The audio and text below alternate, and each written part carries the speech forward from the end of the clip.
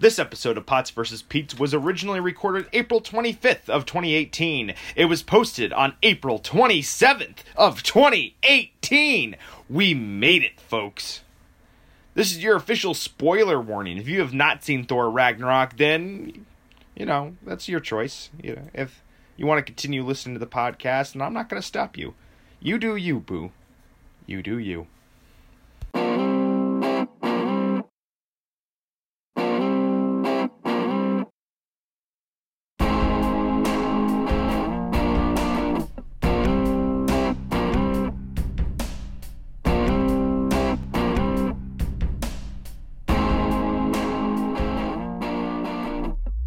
Hello, everybody. This is Kirk Peterson. And I'm Alex Pottebaum.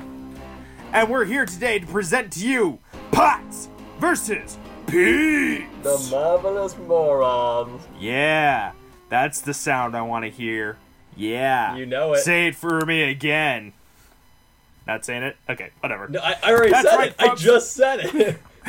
I know you said it. I was like, say it again for me. I didn't say it again. You weren't giving me anything. I was trying to give you a $100 bill, and you just denied me of all access. I don't want your filthy money. No.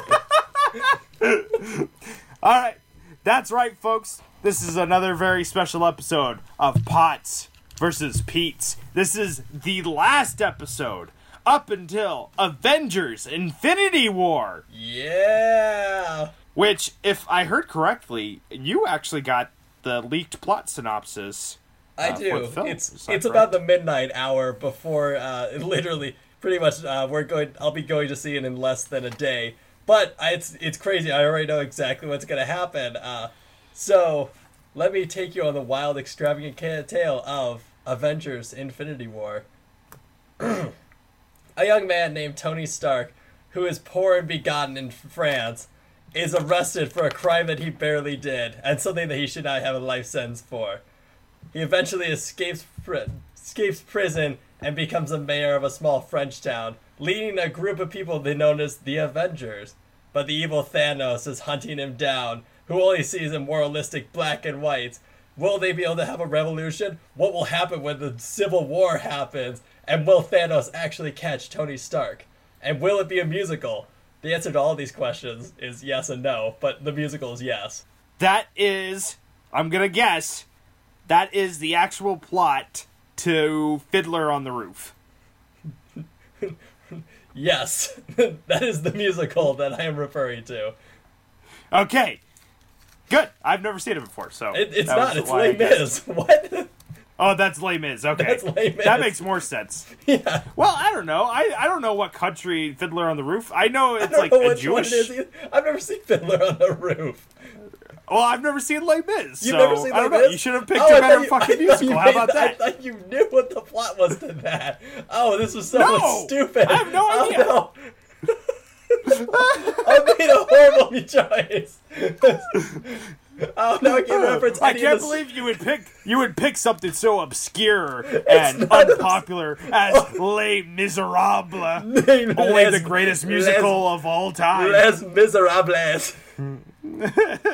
I want everybody to know, especially people I graduated with for theater and performance studies in Graceland University, that I am indeed joking about the fact that it's not obscure and a very popular musical. We all know it's a popular musical. I am not joking about the fact that I didn't know the plot to it, though. I should have figured that it was all about the French Revolution and stuff like that. That makes complete sense. No. Now you're not gonna know how the movie goes, right? This is so much better. You don't have any idea. Yeah, I'm gonna be completely blindsided by the time this movie comes, because I have no idea what Les Miserables is.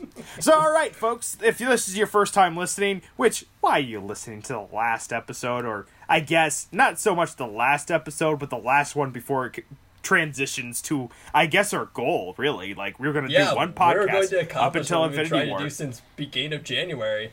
So this is kind of nuts. This is kind of surreal that we're here at this point. It's true. I when I was watching this movie this last Sunday, it's just I can't believe we're already here. And honestly, I was saying that since, we were doing Guardians of the Galaxy Volume 2, which was the first one that came out in 2017, and it's just like, wow, that's already last year. We're already at this point. Yeah. Where we're closing up this whole podcast. So, anywho, if you haven't seen the show or listened to it more or less, because this is a podcast, not a video, stupid Kirk, stupid. God, Kirk, how dare you? So silly of me. You can't listen with your eyeballs. What basically how the show is organized is that we'll go through a synopsis, we'll give the good points, we'll give the bad points, and then we'll rate the movie out of 5 stars, or just the number 5, I guess. And then, that's it. We'll go on our way and go to our separate homes and cry in my sleep. Yeah, I'm already in my separate home. Sleep. I'm not in your home. That's weird. Yeah, that's true. If anybody's ever wondering, Pottebaum is in Georgia recording his stuff, and I'm here in Des Moines. Yeah, we could probably cut all that, though. We can probably cut out all that, but some people actually missed that detail from the first few episodes, oddly enough. Really? And so, yep. So some people I was talking to thought I was talking to you directly, right here. Oh, wow. That's how good. Yeah, we were in the same room. That's how good we are. Yeah, that's how good the editing is. It's beautiful. Yeah. So thank you, Will, for editing, and thank you, Pottebaum, for having a good sounding microphone. Let us get started. To Thor Ragnarok. We don't talk about economics as enough, in the show. There's probably a reason for that. We don't know much about it. Well, yeah, politics, Syria, these are all good topics that we should be having on Pots versus Pete's. No? Okay. What? Let us go on. What are you talking about? Ragnarok. I just read the other day a little book called Watchmen, which is a super great book. A little book. And a little book, yeah. And everybody in the world should probably read it. I very much appreciate the book known as Watchmen. Thoughts on that, Pottebaum? It's a fantastic book. I think if I were to rate that one, I would give it a 5 out of 5. Sure. Probably 4.75. Yeah, the book is amazing. Yep. So read Watchmen. All right, it is time for us to go to Thor Ragnarok.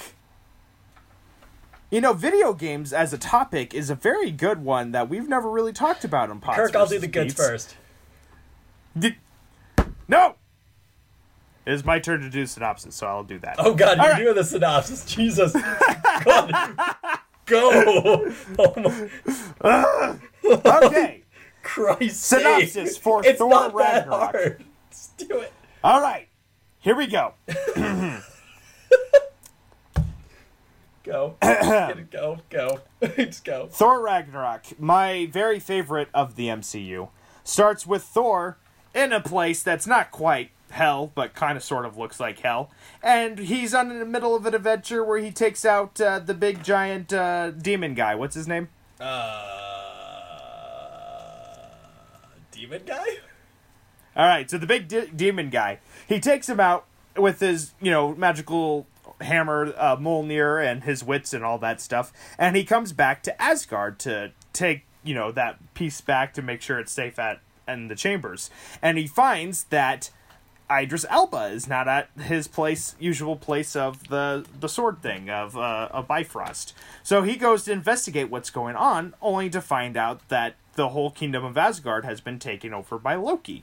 Loki, of course, reveals his true colors. They go off to go rediscover his dad. His dad has been taken away to a quiet place in the mystical parts of Norway, I assume, and he dies and leaves them with a queen. They call her queen in this, right? Yeah, well, it's implied that she's queen because she's the Hela, the rightful heir to this throne of Asgard, or throne of Asgard.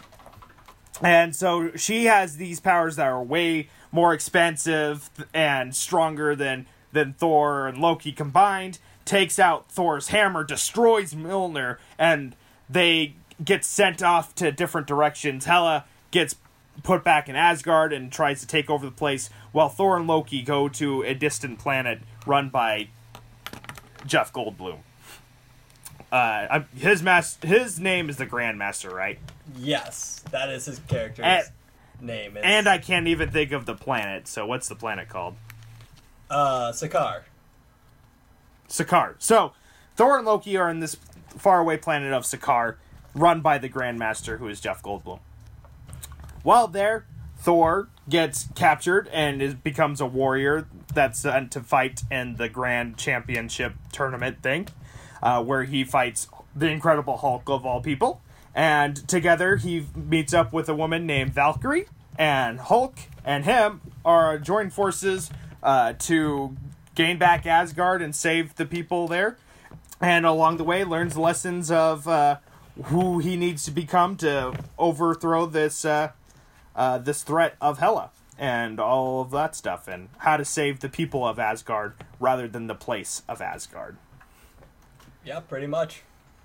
Yep. So that was about as good of an impromptu. He loses an eye. Yep. He loses an eyeball. He loses his hair. He loses pretty much everything that he is identified as Thor. He doesn't even have his cape at the end, so yeah, I don't think they made a point. Off-ish, so yeah, he doesn't have that. I think they don't make a point of him losing that cape-ish thing, but yeah, it's definitely not the same style. Yeah, not the same cape. Yep. So, they go at lengths to get rid of everything that's iconic or people know about Thor, so that is Thor Ragnarok in a nutshell. So, Mr. Pottebaum, it is your turn today to go for the goods. Yay! This isn't the good, but this movie's a lot of fun, which is this movie is very much trying to have fun, which I like. The last two Thor movies have, they've been enjoyable. One of them has been, which is just one, and that I wouldn't have called particularly really fun. This one is. So my first one is, this movie is so weird. Just at one point, Hulk is fighting a giant zombie wolf, and then while Thor is fighting a woman who can throw spears out of her hands, and then Tessa Thompson is jumping out of a spaceship that's blowing up in fireworks, wearing a sword and a white armor and a blue cape, and then a dude jumps out of a spaceship with two M16s, and this is all what happens within maybe 5 minutes of each other. And it's just, this movie is bizarre. There's a rocket dragon. At one point, when Thor's escaping hell, he's chased by a dragon that doesn't have wings. It literally has rockets that shoot fire out of its body. I don't even understand how that works. You have things like Jeff Goldblum, who's just bizarre and the most Jeff Goldblum of all Jeff Goldblums. This movie is weird and totally embraces the comic book weirdiness in a way that I don't know how many of the other movies done, kind of Guardians of the Galaxy, but this is just all out 100% probably the closest to getting to as many weird things as possible from the comics into one movie. So I love that. I don't want all the movies after this to have that same aesthetic, but I want them to have that feeling of, we could do really bold, odd choices. We can have this super colorful, interesting, exciting, weird stuff, and we don't have to feel like audiences aren't going to connect with it because it's not grounded. That's not the problem with some of the other movies in this series. My second one is and in some ways this is the superhero version of heavy metal. Yeah, pretty much. Yeah, this is this is high school kids doodling on their textbook, and they made a whole movie connecting all these weird set pieces and imageries together. Yeah, you could tell all the filmmakers just want to do as many weird ideas as they can, just in one big movie, because you have this weird fantasy world with a giant space world and all this stuff. Yeah, it's just bizarre, and I love it. Right. So my second one is, for the first time, I think, in literally almost any of the Marvel movies, with there's a couple of hints of that, Thor actually has a personality, and it's actually likable. The director, I was at an interview before the movie came out. I was reading about it, and he said he's modeled Thor after Jack Burton from Big Trouble in Little China. Which, if you don't know that movie, that's, for who may be listening who don't know that movie, that's totally fine. It's a kind of a weird cultish movie, but the point is, the main character is this guy who's got a huge amount of swagger, incredibly cocky, and despite all that, sometimes he's pretty incompetent, and kind of a little bit arrogant, and a lot of a showboater. So he kind of like tries to overcompensate his like lack of competence with charisma, and it works for Thor. He's a lot more competent in this movie than Jack Burton is in Big Trouble in Little China, because he's a superhero. He has to be competent. But at the same time, he's got this sort of like super charming personality, and Chris Hemsworth, the guy who plays Thor, can finally have jokes, and they aren't super awkward and forced. So it's nice to find Thor having like an actual personality and things to actually do, and he's not just standing there and being bored or serious or like super whiny. Like he's just he finally fits in with the attitudes of all the other MCU characters, so that, you know, when Infinity War comes by, we have like a template of Thor that's not super boring. It's nice having that after, God, how many movies has he been in now? Technically, this will be the, fifth movie he's been in? Yeah, fifth sounds right. Fifth movie. It's too bad that he didn't get one before, a personality before this, but man, I love him in this movie. He's so much fun. Sure. Yeah.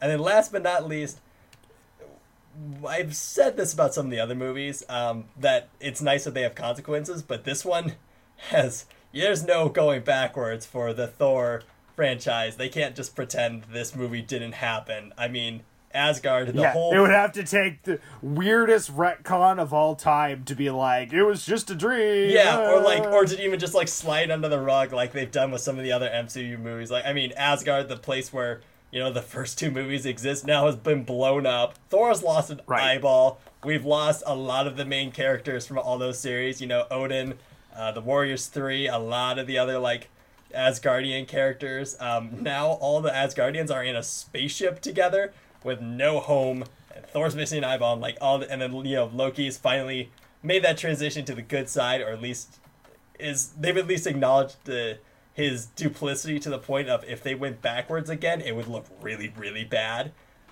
They pretty much established that, like, hey, here's a scenario where, you know, everybody trusts Loki, and then Loki backstabs them, and then everyone acts surprised. It's like, oh no, like, they've mentioned it numerous points in this movie of, like, nobody's falling for that anymore, because we as the audience are never going to fall for that. Like, it's done. So he's kind of now, I would argue that he'll probably be a good guy in Infinity War if he doesn't die. Interesting. Yeah. Interesting prediction. Yeah. No, I think he's going to give the Tesseract to Thanos to save his own butt. See, I think he'll end up... You know, he's going to betray him one last time, and that last time will get him killed. Yep. I think a heroic death... Okay, maybe a heroic death is more possible than that, but... He'll probably try and... he'll probably try and do some sneaky deal where he'll try and, like, look like he's betraying everybody, and then, you know, try and do a heroic death, and that's what's going to happen. So yeah, this movie has a bunch of consequences, and it's not like it hasn't happened in these movies. You've had, you know, Civil War had huge ramifications for everything, and I mean, even Avengers Ultron, I didn't particularly like it, but you can't ignore that movie. But there's been plenty of these movies that, you know, it's been at the end, it's kind of like same old, like nothing happened. Whether I like them or not, they didn't really have huge consequences. So I appreciate this one having that. Yeah. Yep. I agree. All right, Kirk, what's your 3? Okay, so the production design of this movie is gorgeous. Oh, so this good. Is the most incredible production design I've seen ever. And they go into this world of Jack Kirby that I never really thought was possible, nor did I really ever think about. And when I was watching this for the first time, I was like, this feels so familiar. And, like, it's like the use of secondary colors all over the place, and, like, people's faces on buildings, and, like, the design of the architecture of all these buildings. It feels so familiar. And when I got done with the movie, Will pointed out to me that it's Jack Kirby style. I was like, duh, it's Jack Kirby style. And I would have been very familiar with this because they would have taken that same kind of influence for all of the Justice League cartoons and stuff like that. All the times they go to Apocalypse in the DCAU is, you know, looks straight up exactly like this world of Sakaar in this movie. And they nail the tone and ideas of Jack Kirby. And in some ways, right now I'm reading Infinity Gauntlet, the book with with all the Marvel characters, and in some ways that's like the natural extension of Jack Kirby. That wasn't drawn by Jack Kirby. It was drawn by George Perez and another person. I'm so sorry, I can't think of the other guy's name at the moment. And like their influence and style, we were just talking about heavy metal and like how it feels like 80s teenage kids in high schools, like doodles and stuff like that. That's what this feels like. It feels like otherworldly, to the point like of absurdity. Like these are really weird out there characters and really weird out there designs, but it flows and looks phenomenal. They nailed the look of this movie to just far beyond a lot of these other movies' designs, and especially the other Thor movies. The other Thor movies are very boring. This does not have that problem. This is incredible production design. So my second point, I think, is similar to one of your other points. These are great characters that came here to play. Loki and Thor are in some of the more interesting places and have the most interesting story arcs that they'll have in these respected movies. Thor especially, as we talked about earlier, like loses everything in this, and that's a great place to take your hero and stuff like that. And it's not gradual either. It's a little bit here, a little bit of there. Throughout the whole movie, he loses everything that makes him Thor. And that's where you want to go with these kind of stories. And then Loki also is playing both sides of the equation here. He's playing both the good guys and the bad guys to his own needs, and that's just wonderful to see in an antagonist. And it leads to some very tender moments. That elevator scene between Thor and Loki is probably my favorite scene in the whole movie, where he tells Loki, you could strive here in Sakaar. Like, this is complete chaos. This is complete weirdness. This is you, Loki. Like, I want the best of you, and I think this is it. And it's a weird backhanded compliment, because, like, Loki's clearly looking for attention, and he's, like, looking for Thor to be like, oh, no, you need to stay here with me, and Thor's just like, dude, I've kind of given up on you. Like, what do you want me to say? Like, I've tried to help you, and you keep being problematic. Stay here. You're happier here. Like, you don't want me around anyways, clearly, because you keep trying to push me away.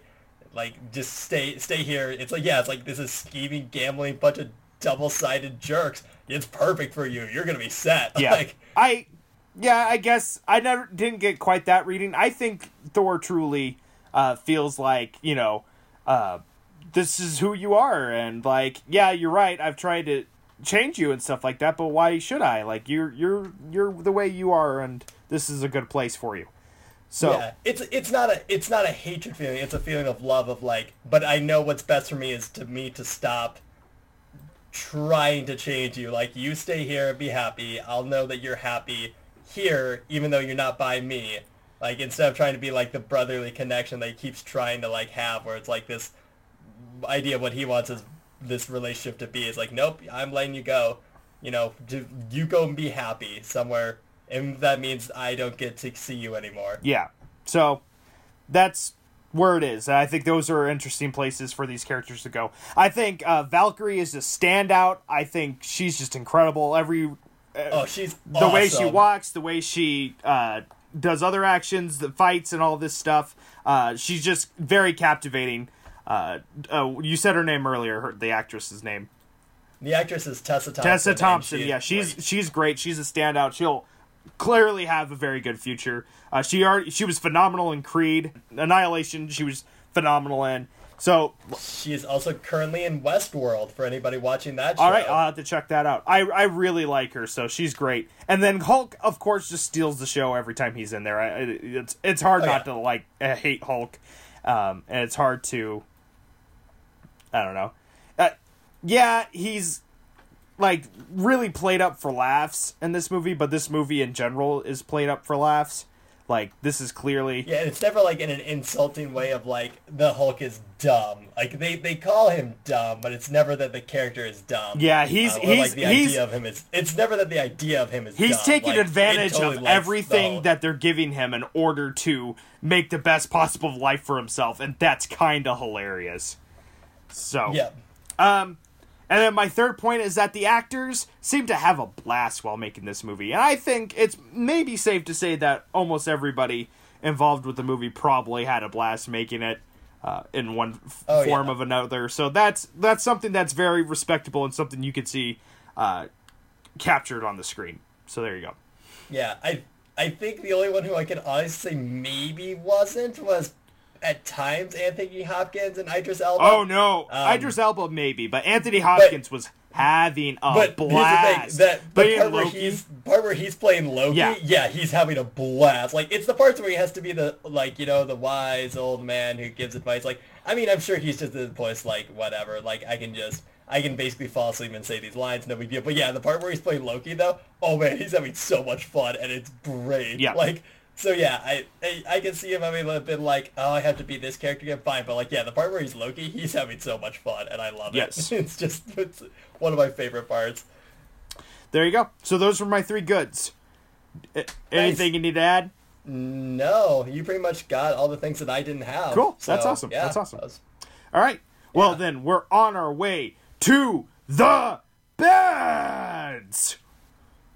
You want to go first or me go first? Well, I mean, traditionally, the person who did good second starts with the bads.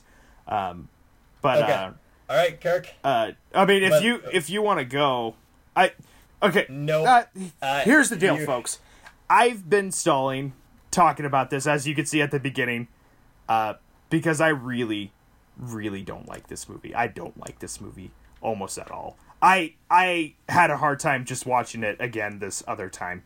And it's a very weird, captivating, like, I definitely have two minds about this movie. In some ways, it's just like, if people are watching this to have a good time, then this is it. Like, this is a really good time. This is a really funny movie. But something about this just does not feel honest to me at all. And it's painful for me to watch this movie every time I watch it.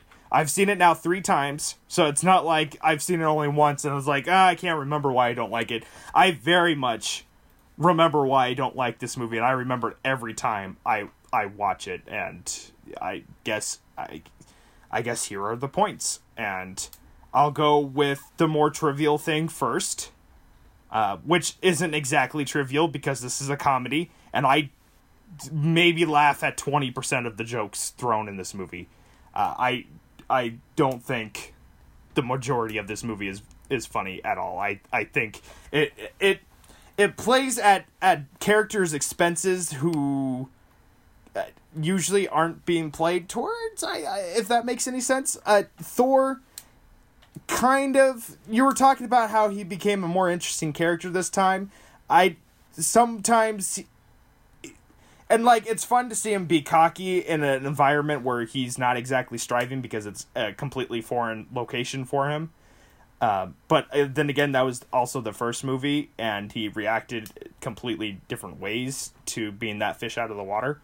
And this time, he just seems like not a bumbling, but just a buffoon, like a very silly version of Thor, which is what this movie's tone is going for. That doesn't mean I have to like it. That's fair. Yeah. So, like, overall, this movie, I didn't feel respected the story of the previous other movies. Didn't respect its characters. Didn't respect what they established or what they tried to set up. They didn't respect anything with that. And I get that this was a huge point of this movie. Like, in some ways, this movie is like... speaking in a metafictional text, saying that, yes, we're sorry that the first 2 movies sucked, so we're going to make something completely different. And I feel like them making something completely different went the completely wrong direction. It's not that the Thor movies are serious and, you know, humorless because that tone just doesn't work. It's or like... it's not the fact that the first two movies, tried to take itself more seriously is what made those movies not work. What made those movies not work was not as engaging plot. The story wasn't great and wasn't there. And instead of trying to fix that and heighten that to a point where it's something captivating and good, they just decided to make this a farce. And it's weird. You can't really call it a farce because, like we just talked about earlier, Thor goes through, a major overhaul in character. But at the same time, it just feels like a breeze for him. He's just going through point to point and losing item to item and just kind of shrugging it off and continue on being Thor,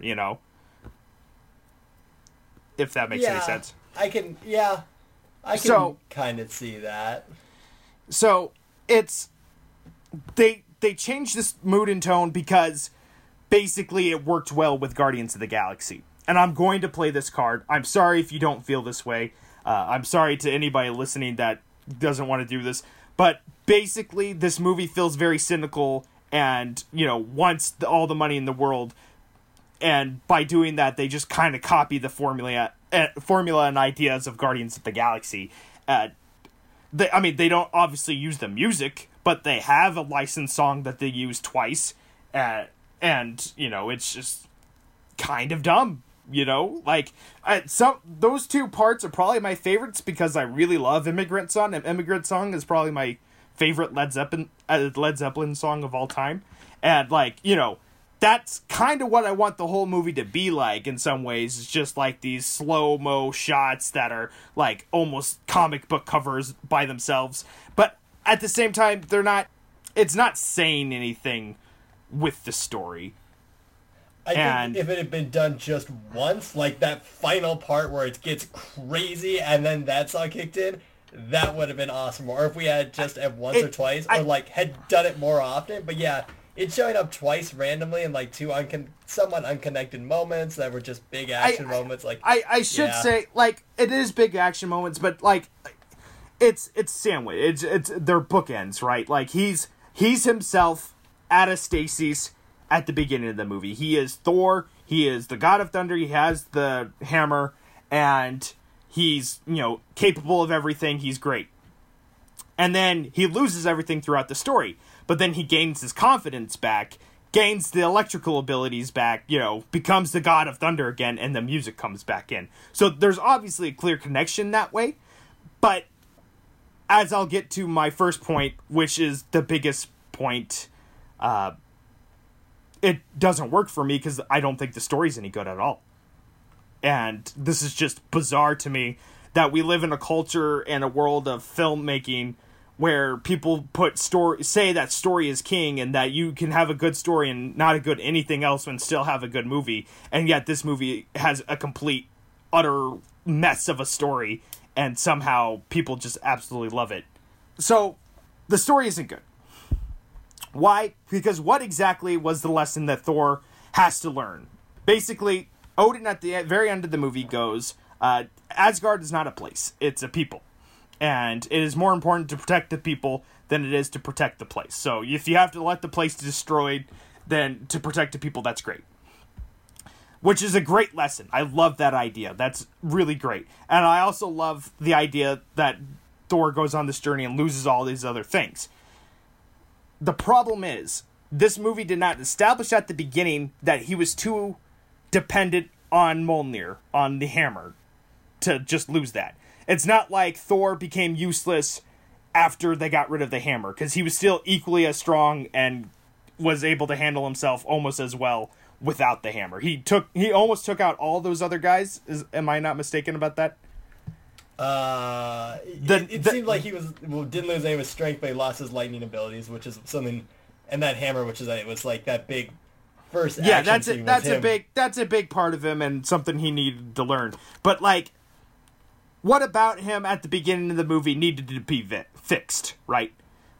When we talk about storytelling and all this stuff, the first act, the exposition and stuff like that, has our main character, the main protagonist, in a situation where, the world is alright, he can live in it, but something's not right, and he has to learn something or want something else in order to go through the experience of the story and then find out what he truly needs by the end and comes back fully as that person. That's basically what a story is in a nutshell, correct? Yeah. At least the hero's journey. So what exactly did Thor need to learn to go on without Mjolnir?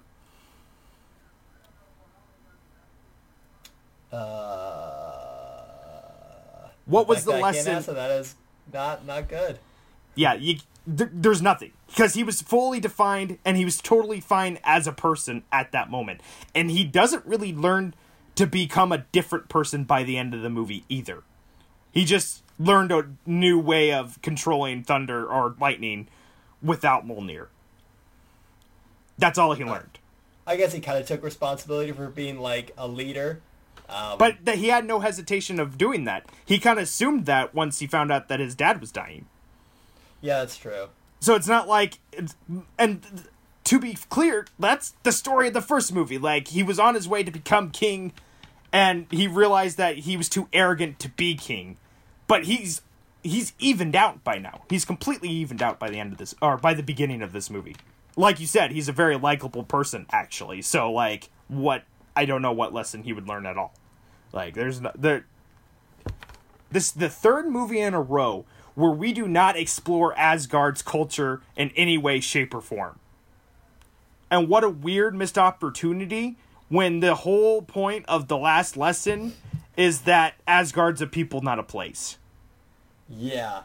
It's what very strange. What a weird decision to make there. And in fact, most of these movies take place on Sakaar, and the people of Asgard are trying to take over Hela, but they just get killed a lot. All of them get killed, including Warrior 3, which, you know, one of the bigger side characters in the first two movies that could have been more fleshed out. What a weird missed opportunity to not try to flesh those people out, right? Yeah. What a weird opportunity not to flesh out Asgard. What a weird opportunity to do a lot of these things. Like, Yeah. The thing about this movie is that, like, Roger Ebert once said that it's super important to judge a movie for what it is, not what you want it to be. And this movie is trying to completely disregard everything about the first two movies. It's a soft reboot, getting rid of all that stuff. But to me, like, I can't help but fundamentally disagree with that decision in the first place. Because we had good places to go from the first two movies. We had interesting talking points. The second movie has one of the best cliffhangers this whole series has. What a great opportunity to show off what Loki can do when he's ruling Asgard. What do? He's making people do plays about the death of Loki. And make it a great statue, to pay tribute to him. He's not doing anything interesting, not diabolical, evil, none of that. It's a joke. Yeah, pretty much. I mean, I guess it's kind of the point of he was to be a terrible leader because he's not actually fixing anything. But it's not very well executed in the fact of, like, you know, anything beyond there's a bad person, there's a terrible person who's in front of the Bifrost and he's doing a play. Yeah, it's at no point is it implied that, like, anything is different than what it had been previously. Yes. This movie stuck with me in my mind for weeks. Like 2 weeks after it came out. I could not stop thinking about this movie. Because true. He'd tell me all the time about it. And, like, I want to reiterate the fact that this is a very well-made movie. And, like, this movie was very purposeful for the laughs, and that's what it was going for. So you can't fault it for that as much, as I do. I just fundamentally disagree with that decision to go that direction. And because of that, they shortchanged all of the drama they could have had, all of these great stories for the laughs. I don't think story is the most important thing about film. Experiences. And this gave the experience the audience exactly wanted. And this is not a good story if you're looking at it from the hero's journey, from Joseph Campbell's ideals of the hero's journey. This is not a good story. This is trash. But it's a fun time. So what do I know? Well, what are your points? All right, so my three bads are And nothing definitely as in depth as yours. I think this movie is trying a little bit too hard at times. I actually disagree with the comedy. I thought a lot of it worked. However, some of the good comedy got drowned out in almost, it felt like a lot of the dialogue was jokey. Like to a point where it was like, all right, not everything needs to be a joke.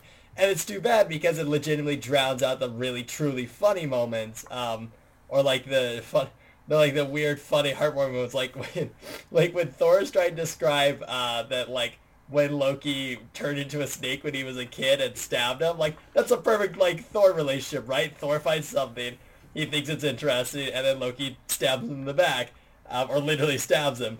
But Jeff Goldblum is legitimately a funny character at times, but he's too much.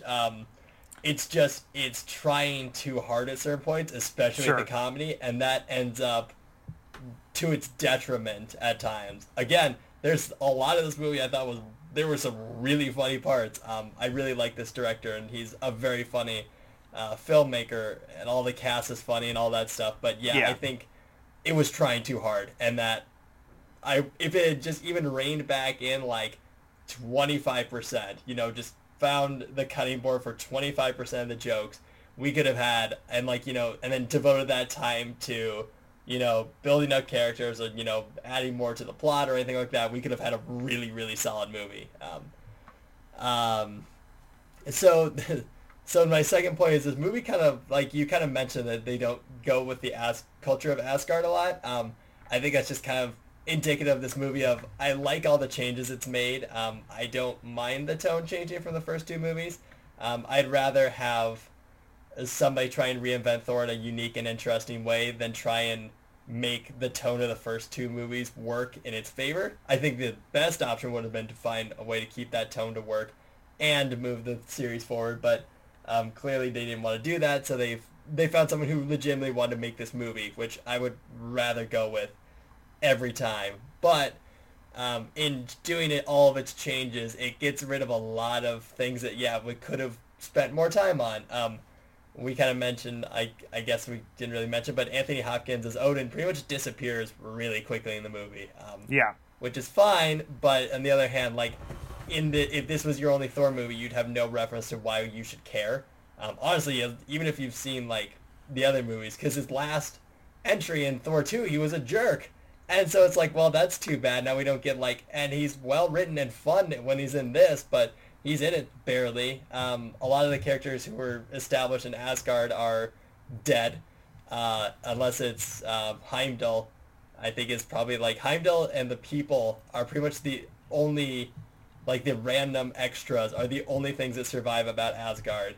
And they don't mention it, but I'm sure Sif's alive too. Yeah, there's Sif's alive. She's somewhere not in this area, so technically she can come back into another series or TV show or whatever. But so she's off somewhere else. But Asgard's gone, and we don't ever see anything about it. So we see some cool visuals, but that's about it. The Warriors 3 all die really unceremoniously and quickly, which I guess is fine. They never really had much of personalities or things to do in the first place, but at the same time, I don't see why that'd be fine. They did have personalities. They could have kept going with them, and these were important characters, and especially to Thor. Like, forget the audience. Like, they're not important to Thor, or they're not important to the audience as much as they are to Thor. And the fact that they die and Thor doesn't find out about it, and if he did, he probably wouldn't care because this movie completely lampoons him into something else, It's just kind of, like we throw the baby out with the bathwater. It's great that we're making all these changes and we're moving forward, but at the same time, in doing its huge revisionist soft reboot, it throws away a lot of potentially good ideas that didn't need to be thrown away. Which is too bad. I'm excited to see where this series goes after this, but it's kind of too bad because we're going to lose this fantasy entry into it's just another sci-fi. It's another Guardians. It's just another sci-fi alien action adventure. So, that is if we get another Thor movie. If we don't, this was awesome. I mean, this was the big explosive finale, and yeah, the story might not have been as good, but in terms of spectacle, was probably going to be the craziest thing we ever got. But yeah, it's a little bit too bad that we've lost out on some of it. And then my third point is, this has to do with the story, but all the parts in Asgard are boring. They are. They are boring. And Hela's... Kate Blanchett is chewing scenery with the best of them, and I appreciate it. She clearly looks like she's having fun. Her character isn't that bad, given all the Marvel villains. But yeah, it's not a compelling or interesting villain. That the fact that Thor and Loki have a sister they don't figure out until their dad dies. So, and like out of nowhere, and then just turns out she comes up and essentially goes, blah, I'm evil, and then just tries to take over Asgard. Like, we don't care. That was my least favorite moment in that movie. Is the least cinematic way to kill somebody. It was the least cinematic way to introduce your main villain. It's gross. It was stupidly simple and stupidly gross. It was just boring. It's just like they didn't know how to do it, so they're just like, oh, teleport portal thing. Yeah, it was just boring, and then and then she shows up, and then she just sits around, and then insults people, and then it's like, oh yeah, how did you think we got all this gold? We killed lots of people, and it's just like, why? We don't care. You didn't give us a reason to care about Asgard, or anything beyond the fact that they were space Vikings. We kind of figured that's how they got their stuff. Yeah, that's not too much of a surprise, and also we still don't care.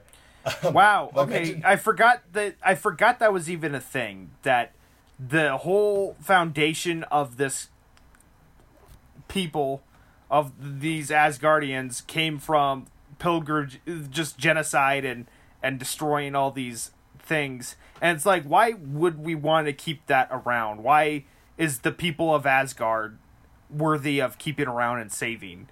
Yeah, except they changed their ways, centuries ago, so they're not that kind of people anymore. And yeah. Then they need to pay for the horrible crimes they did to all these different species, and it's just why do we want to save it? I don't agree with they need to pay for it, because it's kind of one of those things of, are you responsible for what your ancestors do? Okay, I forget. I forget that these people aren't around. It's implied that it's generations away, I forgot hundreds of thousands of years ago away. For some reason, I thought Asgardians were like the Themyscirans in the fact that they lived for centuries. Yeah, I don't know for sure. I think some of them, I don't know. It's again, we don't know anything about it. Well, I mean, Odin, because Odin started this whole thing with Hela, right? So those two were around for centuries. Yeah. I mean, maybe it's maybe it's those are the gods, and then Asgardians are regular people. I guess. I don't know. I honestly don't. Either way, all the stuff with Asgard is just kind of boring. It just is. And it's too bad, because we get the stuff on Sakaar, the alien planet, that's just so interesting and exciting and cool. And it's almost just kind of this ridiculous, two sides of this movie where, every half hour we get this awesome moment, and then for 5 minutes we have to go, the plot comes to a screeching halt as it goes back to Asgard and all of that world, and we're just kind of sitting there. I was pretty much just sitting there twiddling my thumbs this movie. I was like, when are you going to go back? You should go back. And then when it went back, it was like, yeah! And they went back at the end of the finale, but all the interesting parts of that alien world had almost already kind of come to Asgard, and that's when we got the big interesting fight. That's the better part of the movie crashed into the shitty part of the movie, and that made it more fun. But without that, it was just kind of eh. Yeah. So those are my three things. Well, there you go then. Well, let's not hold people in suspense. Let's go on to the rating. To remind everybody, 1 star means you hated it, 2 stars means you really didn't like it, 3 stars means you liked it okay, 4 stars means you really liked it, and 5 stars means you loved it. So, Mr. Pottebaum, where do you rate Thor Ragnarok? 3.75. Not liked it that much, huh? Yeah, I mean, yeah, I know you didn't like the plot and all that stuff, but I had a blast watching it, and Yeah, I know it was a lot of fun, and it's, if this is the last Thor movie, we went out with the spectacular one. This is by far the best Thor movie we've gotten so far. I like all the characters. I love this world. I love the visuals. And yeah, Thor doesn't really kind of learn anything, and like when he does, it's at like the 11th hour that doesn't matter, but we still have character growth that happens for the most part. So, but yeah, like you're kind of right. It's the experience, and I had a blast watching this. It's definitely could have been better, that's for sure. But in terms of what it was, I am not going to begrudge it anything too low. So 3.75 seems fair. Well, there you go. That's all fine and dandy. I'm just gonna beat a dead horse if I keep re-explaining it. And like, I think I had like 1,000 other points. This movie just completely baffles me, to be perfectly honest, with its stuff. Like, obviously it doesn't baffle me with the tone and stuff like that, but it's sheer confidence in itself.